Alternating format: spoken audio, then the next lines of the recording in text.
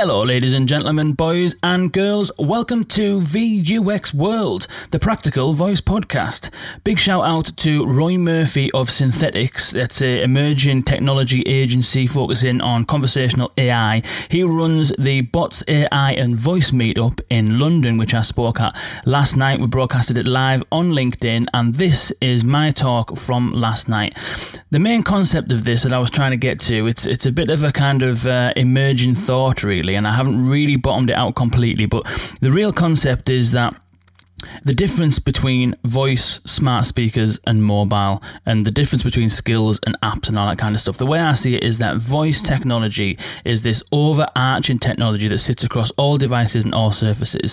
Voice assistants are a subset of that technology that use voice interfaces to access them, and voice assistants can run on various devices, mobile being one of them. So when we compare voice to mobile, we're actually talking about mobile when we talk about voice.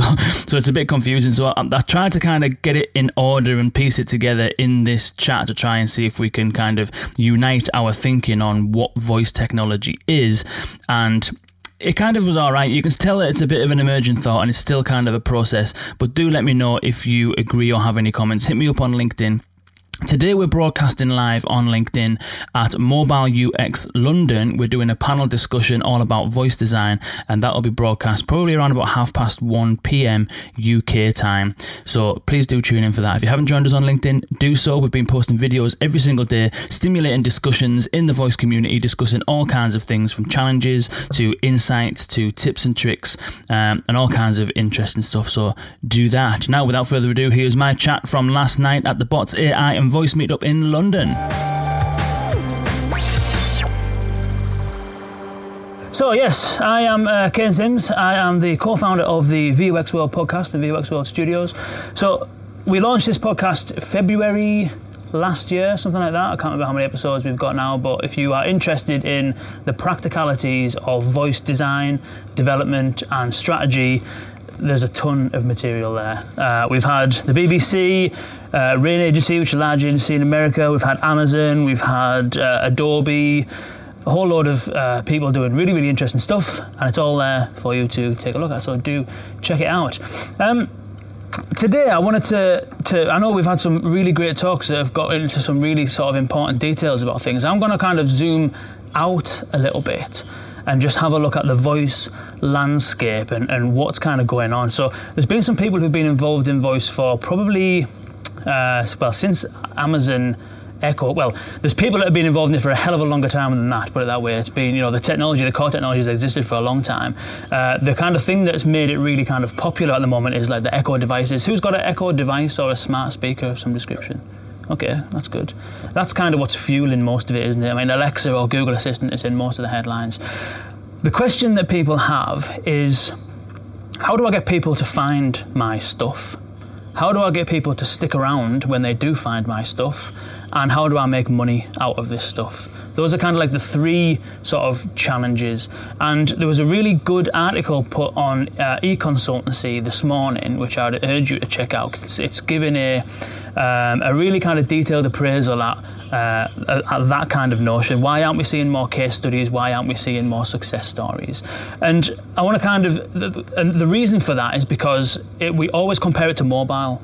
So the benchmark for everything that we see and hear and do as far as these voice assistant platforms are concerned is always looking at mobile as the benchmark. And I don't think that's the right way to think about it. I'm going to explain a little bit about why.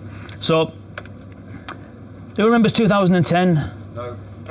The year of mobile. Remember the year of mobile? Yeah? I don't remember it. I'm far too young for that. I was still watching Tom and Jerry and eating jam sandwiches at that point, I think. But 2010 apparently was the year of mobile. And not only was it the year of mobile, but apparently desktop computers were so last decade in 2010. Who dropped their desktop computer in 2010 never to touch it again? Yeah, one person at the back. Well, you're an innovator, Roy, that's why. Who still uses either a desktop computer or a laptop computer today for the vast majority of productive stuff that they do? Because desktop computers weren't necessarily last decade, and 2010 wasn't actually the year of mobile. 2011 was the year of mobile. Who remembers 2011, the year of mobile? I think I was still playing with Power Rangers at that point. What about 2014? Is that finally going to be the year of mobile, 2014? Surely it must have been the year of mobile, 2014. I mean, the iPhone at that point had been out 6 years, and we're still asking the question, is it now finally time for mobile? And then eventually, in 2015, Ofcom published this, which was kind of like an official statement. Now, the UK, we are a smartphone society. So, get started, basically. That's the kind of notion. And we're kind of seeing that you can draw parallels with that with voice assistants. I mean, smart speakers at the moment are, I think in the UK, it's like 21% of households have a smart speaker. Yous are all fairly like cool, hip, innovative people, because most of yous have kind of got one. But it took smartphones quite a long time to get to the point where we could say, okay, right now it's happening. So if you speak to Nick Schwab of Invoked Apps, does anyone use the kind of ambient sound skills on Alexa? Yeah, pretty cool. Sounds really simple, but the use case is ideal.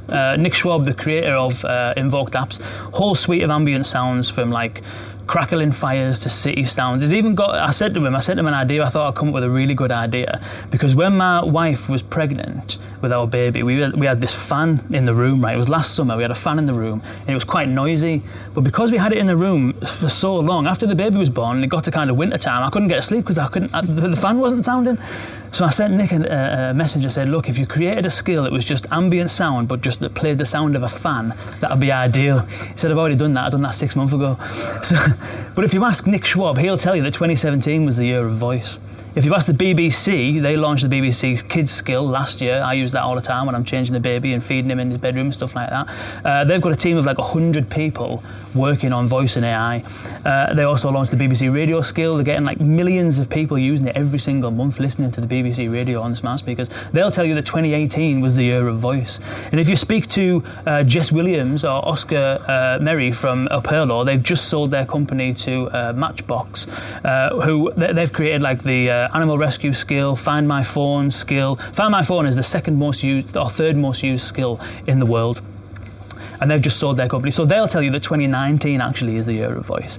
Point being, we're going to see this all the time. And the reason why I'm bringing this up now is because you're going to see this from now in the run-up to Christmas, in the build-up to the new year, and in January you're going to see conversational AI 2020 is the year for conversational AI. It's the year of voice in 2020.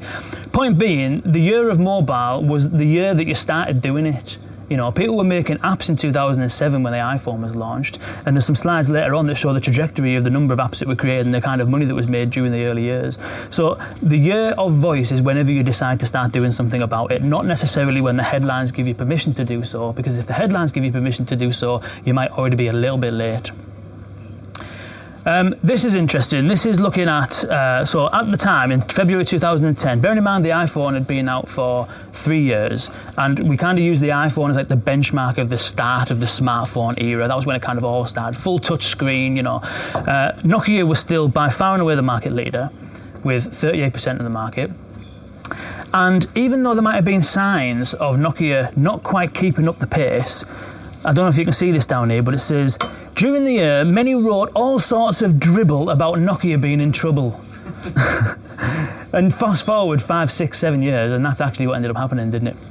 So all of these things are only a snapshot in time, and when you think about it holistically and you think about it in a 10-year time period, it's all kind of relevant. So when we see things about, you know, we haven't seen any use cases for Alexa that have shown the kind of ROI that you've just displayed, Grant. It's not necessarily that it doesn't exist. It might be people are keeping the cards close to the chest, or it might be just at this snapshot in time, people are still kind of experimenting. And you might think, well, actually, you know, it's been around for 5 years. It's been in this country for like 3.5 years. Isn't that a little bit of a long time to be experimenting with? But the fact of the matter is, smart speakers aren't phones, and voice isn't smart speakers. So we had mobile phones for decades before 2007. We had mobile phones in our pockets for long before the iPhone was released. We already were kind of attached to them. We already had them in our pockets. They were already part of who we were. We were already using them every single day.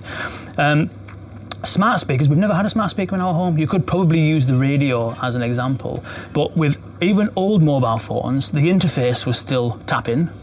And then they got upgraded to when technology improved. We got touchscreens, but the interface was still tapping. Fair enough, we've got a swipe to add into the mix, but you're still pretty much doing the same action. We've never really, on a mass scale, there's now millions of people, over 100 million Amazon Echo devices alone in circulation at the moment. We've never really had access to technology in this kind of form that we can actually just speak to before. And so I don't think that it's necessarily fair to compare where the smart speaker or voice assistant market is versus where mobile was in the same time period, because I think it's totally different. And voice, and also smart speakers, mobile phones are like the Swiss Army knife, aren't they? You can do absolutely anything on them. This is no exaggeration. I pretty much run, I'm not over there, I pretty much run a lot of my business on a mobile phone. I do all sorts of stuff on it, from video recording now, live broadcasting on LinkedIn, image editing, emails and call scheduling, recording podcasts. I do absolutely all sorts of stuff on it. So it's a Swiss Army knife. There's no way a speaker is going to replace that. No way. And also, because it's with me all day, every day, and we're so habitually hooked to it because we've been using them for decades, there's no way a smart speaker that sits on a shelf at home where you're not most of the time is ever going to compete with that either. The smart speaker is there for a specific purpose and a specific reason, and there are the use cases that are available on smart speakers or that we're exploring on smart speakers are there to serve specific use cases and specific needs. And voice isn't smart speakers. I think we often confuse, or the general populace or the general market often confuses the term voice assistant, and they wed it to smart speakers as if that's the only thing that it is. It's just a piece of software. The only piece of hardware you really need is a chip with an internet connection and a microphone and a speaker if you wanted to communicate back audibly. So the concept of a voice assistant is not wedded to the hardware, and we'll see that you can have voice assistants on a website, you can have voice assistants in an app, you can have voice assistants on your watch, in your ears, you can have it in a ring like Amazon released recently, you can have it in a microwave, you can have it in a clock, you can have a voice assistant absolutely everywhere. And we're just starting to see that now. We're just starting to see voice interfaces pop up all over the place. And there's also a difference between a voice interface and a voice assistant as well, which we might not have time to get into, but we can do afterwards if you like. So that's the kind of the first kind of point that I wanted to sort of make, is to try and make a bit of a distinction in our mind about smart speakers being one thing, mobile phones being another thing, and voice assistants being something completely different that sit over the top of the whole thing. One of the most common ways for people to access their voice assistant is where? Kitchen, in the car. In the car, in the kitchen. If you're in the car, you're probably going to be using your phone. If you're in the kitchen, you might use your smart speaker. The kitchen's the second most popular place for people to keep smart speakers, behind the living room and just in front of the bedroom. But most usage of voice assistants happens on mobiles. Siri and Google Assistant are the two most commonly used voice assistants, and they're predominantly used on mobiles. So voice is almost like a layer that sits across every device type, and it's an interface. It's not necessarily a device as such. So the other question is, okay then, so if we've got smart speaker shipments on one hand, mobile device sales on another hand, the other question is, what are people actually using these things for then? So what are the use cases that people are using these things for?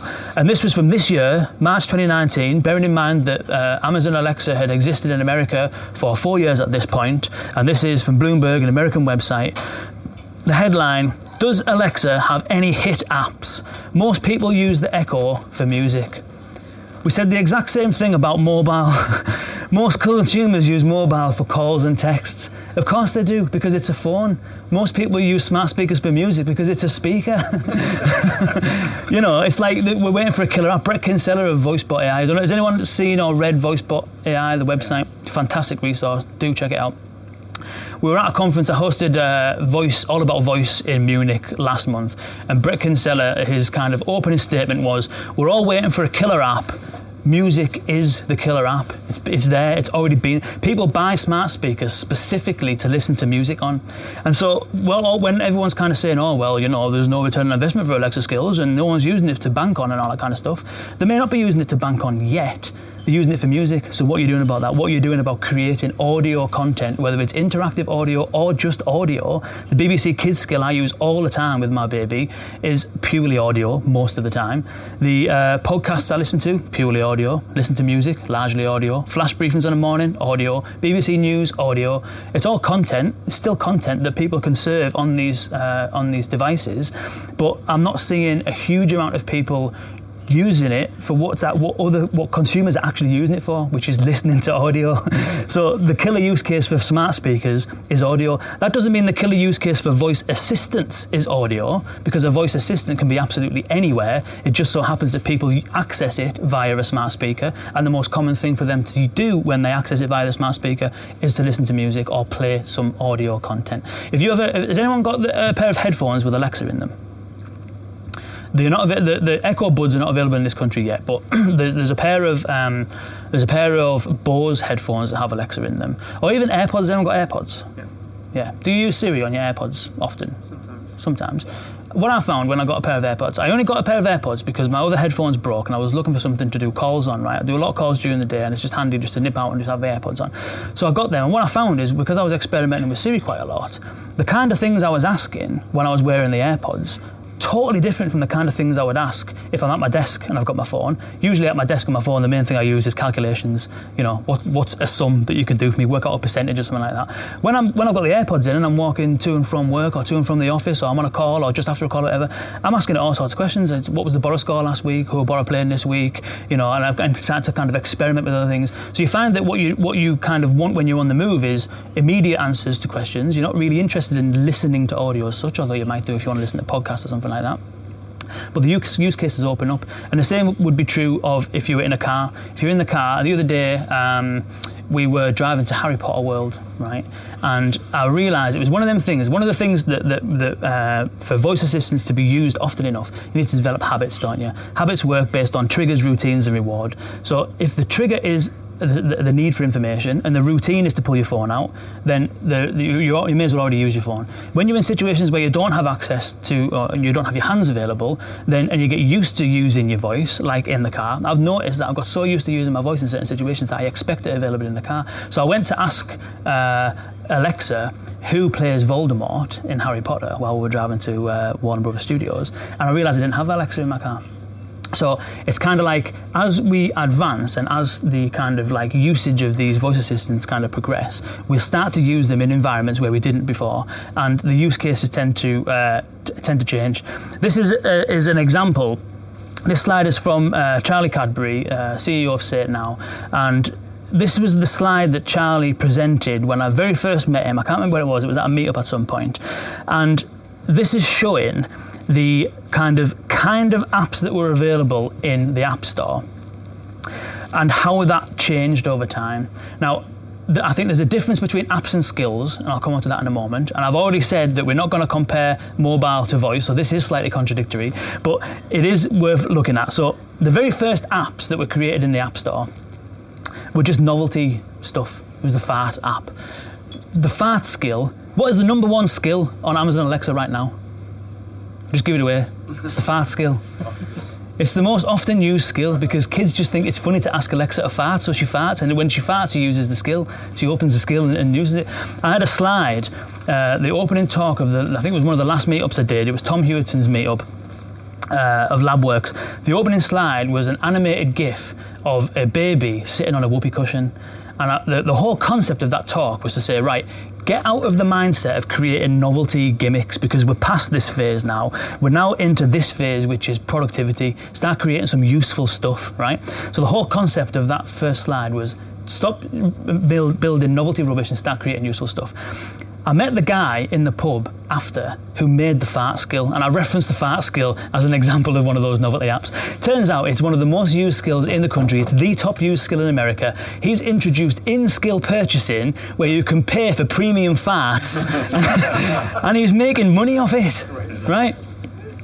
But this is kind of, I think we're kind of here now in voice. The novelty stuff is still happening. Kids are still kind of wanting Alexa to fart, and it's really funny and novel.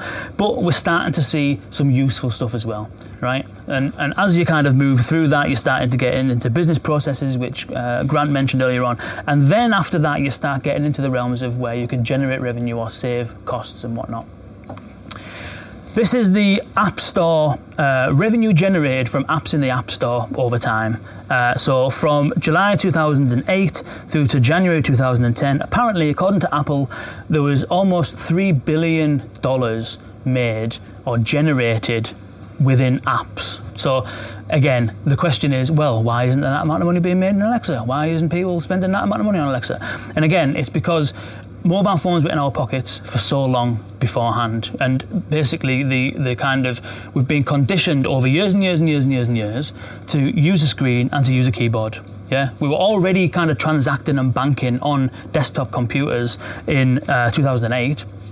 And all we did is we took the computer and we shrank it down and we made it onto a device. We took the exact same keyboard, put it onto the screen, so we were familiar with it. We got the same website, we just made it slightly more responsive. In fact, some websites didn't bother making them responsive until after 2008. So we kind of already had familiarity. With voice, this is looking at the number of apps created, total number of apps created in a 5-year period after the App Store was launched, or just over 450,000 apps. With Alexa skills, it's just shy of 50,000. Now, this year, it's around about 100,000 apps that are in the Alexa Skills Store. So again, the question is, well, why are apps doing so fantastic when Alexa Skills is not doing so well? And the answer is because voice isn't about apps, and skills aren't the same as apps. A prime example of what a good skill is, it could be absolutely anything. It could be something really, really simple, right? So the Royal Mail have a skill, and all it does is it tells you the last posting date before Christmas. That's all it does. If you've got an auntie that lives in Spain and you want to get a card to her before Christmas, you just ask Alexa to ask the Royal Mail, when is the last posting date to Spain, and it'll tell you, right? Solves a problem. And you don't need to get out your phone. You don't need to try and figure out, where to go for that information. You just ask Alexa, it'll tell you. So that is a good example of a skill. It's a good example of a half-decent use case. It might not be an incredibly high-volume use case, although it's not a terribly small volume one either. But the concept of apps is, I think, a concept that we kind of need to break away from. You might look at something like the BBC, I use the BBC again, who have a skill that has lots of stuff you can do there. You can listen to stories, you can play music, you can play games.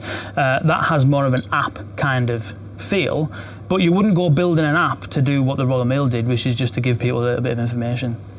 And so, and also voice...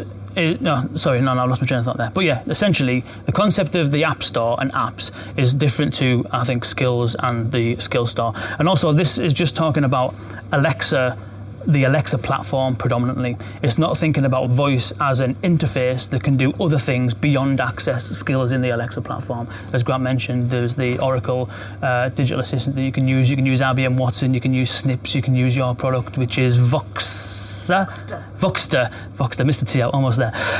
But there's a whole host of technologies that you can use to create voice applications that help people get stuff done that don't have to be based on the concept of apps in the App Store. And you can put them wherever you want. They don't have to run on smart speakers. They can run in any environment where people are and where people can access them. So I'll wrap up right now because I know I'm probably taking the piss for time. But the way that I would phrase it, and the way that I would the reason why Amazon, I think, are creating all these different products is because we've already seen the fight for the computer. We've seen the personal computer wars happen. We've seen Windows and Apple and IBM and Dell and all these companies, Hewlett-Packard, have all been fighting the war to win the computer, right? Then we've seen the war for the internet, and Google and YouTube and Amazon and eBay and all of these companies that popped up during that kind of internet bubble. That war's already been fought as well, and those companies I've just mentioned pretty much won that. Then we've seen the war for mobile. Samsung, Apple, Nokia had a good stab, but didn't really stand the test of time. And the war for the tablets. We've seen all of this stuff. That's all being played out. It's very difficult. Huawei, the exception in the Western kind of market as a new entrant, relatively, but it's very difficult to break into these markets now because they're so established. The new battleground is the battle for the ears, the body, the car, and the home. And again, that's different to mobile because mobile's with you all the time, constantly switched on. these might only be with you for 5% of your day. But when you are in that 5% of your day, you have access to the world's information. And over time, the kind of things that you use your mobile for, you'll be able to do on these virtual assistants. When you're in your car, you're not going to get your phone out and start tapping and swiping on your phone, or you shouldn't do if you do. But being connected and being able to have access to be productive, to check what time your meetings are, to tell someone you're going to be late, all that kind of stuff is possible if you have access to your voice assistant in your car. And the home is a really, really interesting market. The reason why Amazon and Google are fighting so heavily to win the home is that these smart speakers, although they can be entertainment devices, they can be productivity kind of tools, but they are also the hub of the smart home. All of the products that are created now, they all have the Works with Alexa badge, they all have the Works with Google Assistant badge, because these Amazon and Google are trying to make themselves the hub of the home and to be the thread that threads together your life in those areas where you don't necessarily have access to your phone. And in Google's case, even in the areas where you do have access to your phone. And this is, as I mentioned, it's about far more than smart speakers. It's about voice as an interface. Being present in all of these areas where you can fit a chip and a mic, essentially. That's a picture of a dog riding a bike, and the reason for that is because the way I'm thinking of Alexa and Google Assistant and smart speakers in particular is that those devices are like these training wheels. They're educating people about how to interact with technology using your voice. They're training people to be comfortable talking to their devices. In the same way as we used to feel a bit uncomfortable taking selfies, now people are just walking around on the phone and talking to the phone in public and they don't really care about it. That's kind of where I think we'll get to with voice. People will be using it more and more in different situations, in different contexts, and the kind of start of it all usually is getting a smart speaker. People's usage of voice increases on their phone after they've got a smart speaker. So Amazon and Google are the training wheels to get people comfortable using their voice to access technology. They might not necessarily be the be-all and end-all. Fast forward 10 years and maybe Amazon's in the position that Nokia was on that slide and things change and other things happen. But voice as an interface to technology and as an access point to the internet is, I think, here to stay, and it's now about finding the appropriate use case in the appropriate context, using the appropriate technology to figure out where we can actually make it work properly. And there's already examples of where it is working properly: smart speakers for music, business and enterprise kind of apps. So yeah, it's the kind of main point that I wanted to get across with this talk is not to necessarily pigeonhole voice and put it in the mobile bracket, because voice sits across mobile. Smart speakers are one very, very small part of voice, and I don't think we should be using the trajectory of mobile to baseline the trajectory of voice. And that's pretty much it.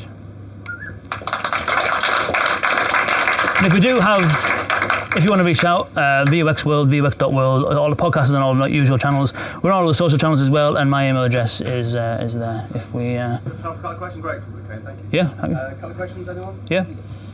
Yeah, my question is, so how much does the premium fat cost and how many people buy it? The premium fat costs about 99 pence. Okay. Yeah, and I don't know how many people have actually subscribed to it, I don't know. But it must. He said it was working, put it that way. Yeah. You ended on a really good note about Thank you. Amazon and Google being the training wheels. For people like us, they've opened up the market, right? Yes. For the independent speech players. Yeah. Are they going to win the voice wars? I think they're going to win the home, 100%. I think any Samsung kind of, but you need to have a whole suite of Samsung products to have Bixby thread everything together. I think they'll win the home. I'm not convinced necessarily that they'll win. Amazon, I don't think, will win mobile. I wouldn't be surprised if they tried to not resurface the Fire Phone, but a phone of some description. Now they've got a good footprint. But I think Amazon will win the home. Over time, I think Google will win mobile if they can break themselves out of where they are now, which is threading the Google stuff together and trying to do it all themselves a little bit. But I think that the kind of independence, if you like yourself, and like not Oracle necessarily, because that's a large company with a huge enterprise footprint, but I'm thinking like Mycroft and Snips and things like that, Houndify possibly, although they're starting to do some good partnerships. I think with those smaller kind of companies, it's a case of providing the kind of capability that you won't get from Amazon. So, for example, Grant mentioned the kind of like privacy and security. Some retailers are not going to want to use Amazon because Amazon's a retailer, so they will want their own kind of thing. Some kind of smaller, not necessarily smaller, but more specific, domain-specific industries may require something that you will have to bend Alexa too much to do. I think the consumer level, Alexa and Google Assistant, I think will win that, yeah. Do you not think there's some sort of critical mass? Because I've added about 10 skills into my Alexa, and I can never remember what the word is. So I have a piece of paper written down next to it, which kind of is the floor, isn't it? Yeah. You don't have any visual navigation the way with my phone I can just scan. Yeah. We haven't cracked this. How do I know what it does? Now, there will be a point where I suppose it will do everything, but at the moment I use it for Sonos and if you ask when Father Christmas was coming, that's a good one as well. Yeah. But beyond that, I can never remember what it can do. Yeah. There is a cognitive load in trying to get it to do stuff, and that's predominantly because the way that it's set up at the moment is you need to ask Alexa to ask someone to do something. So BBC. Yeah, so they get around it. BBC get around it because they work with Alexa, and some big enterprise clients get around certain things because they work with Alexa.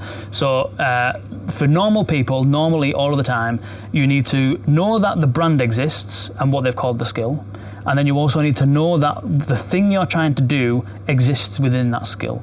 I think those two hurdles are pretty big hurdles to overcome. Unless you've been educated offline, not offline, but away from that environment, typically that's where the discovery kind of happens. So I think there's issues to get around. They've released, although not necessarily to great effect, implicit invocations. And the idea of that is that you can just ask Alexa to do something, not necessarily naming the brand, and if your skill can fulfill that request, then it will put you into that skill at the request. So let's say, for example, you're a bank and one of the things you offer is for someone to check their bank balance. So you could say, Alexa, ask Capital One to check my bank balance, and it'll go straight into the Capital One skill at the checking my bank balance bit.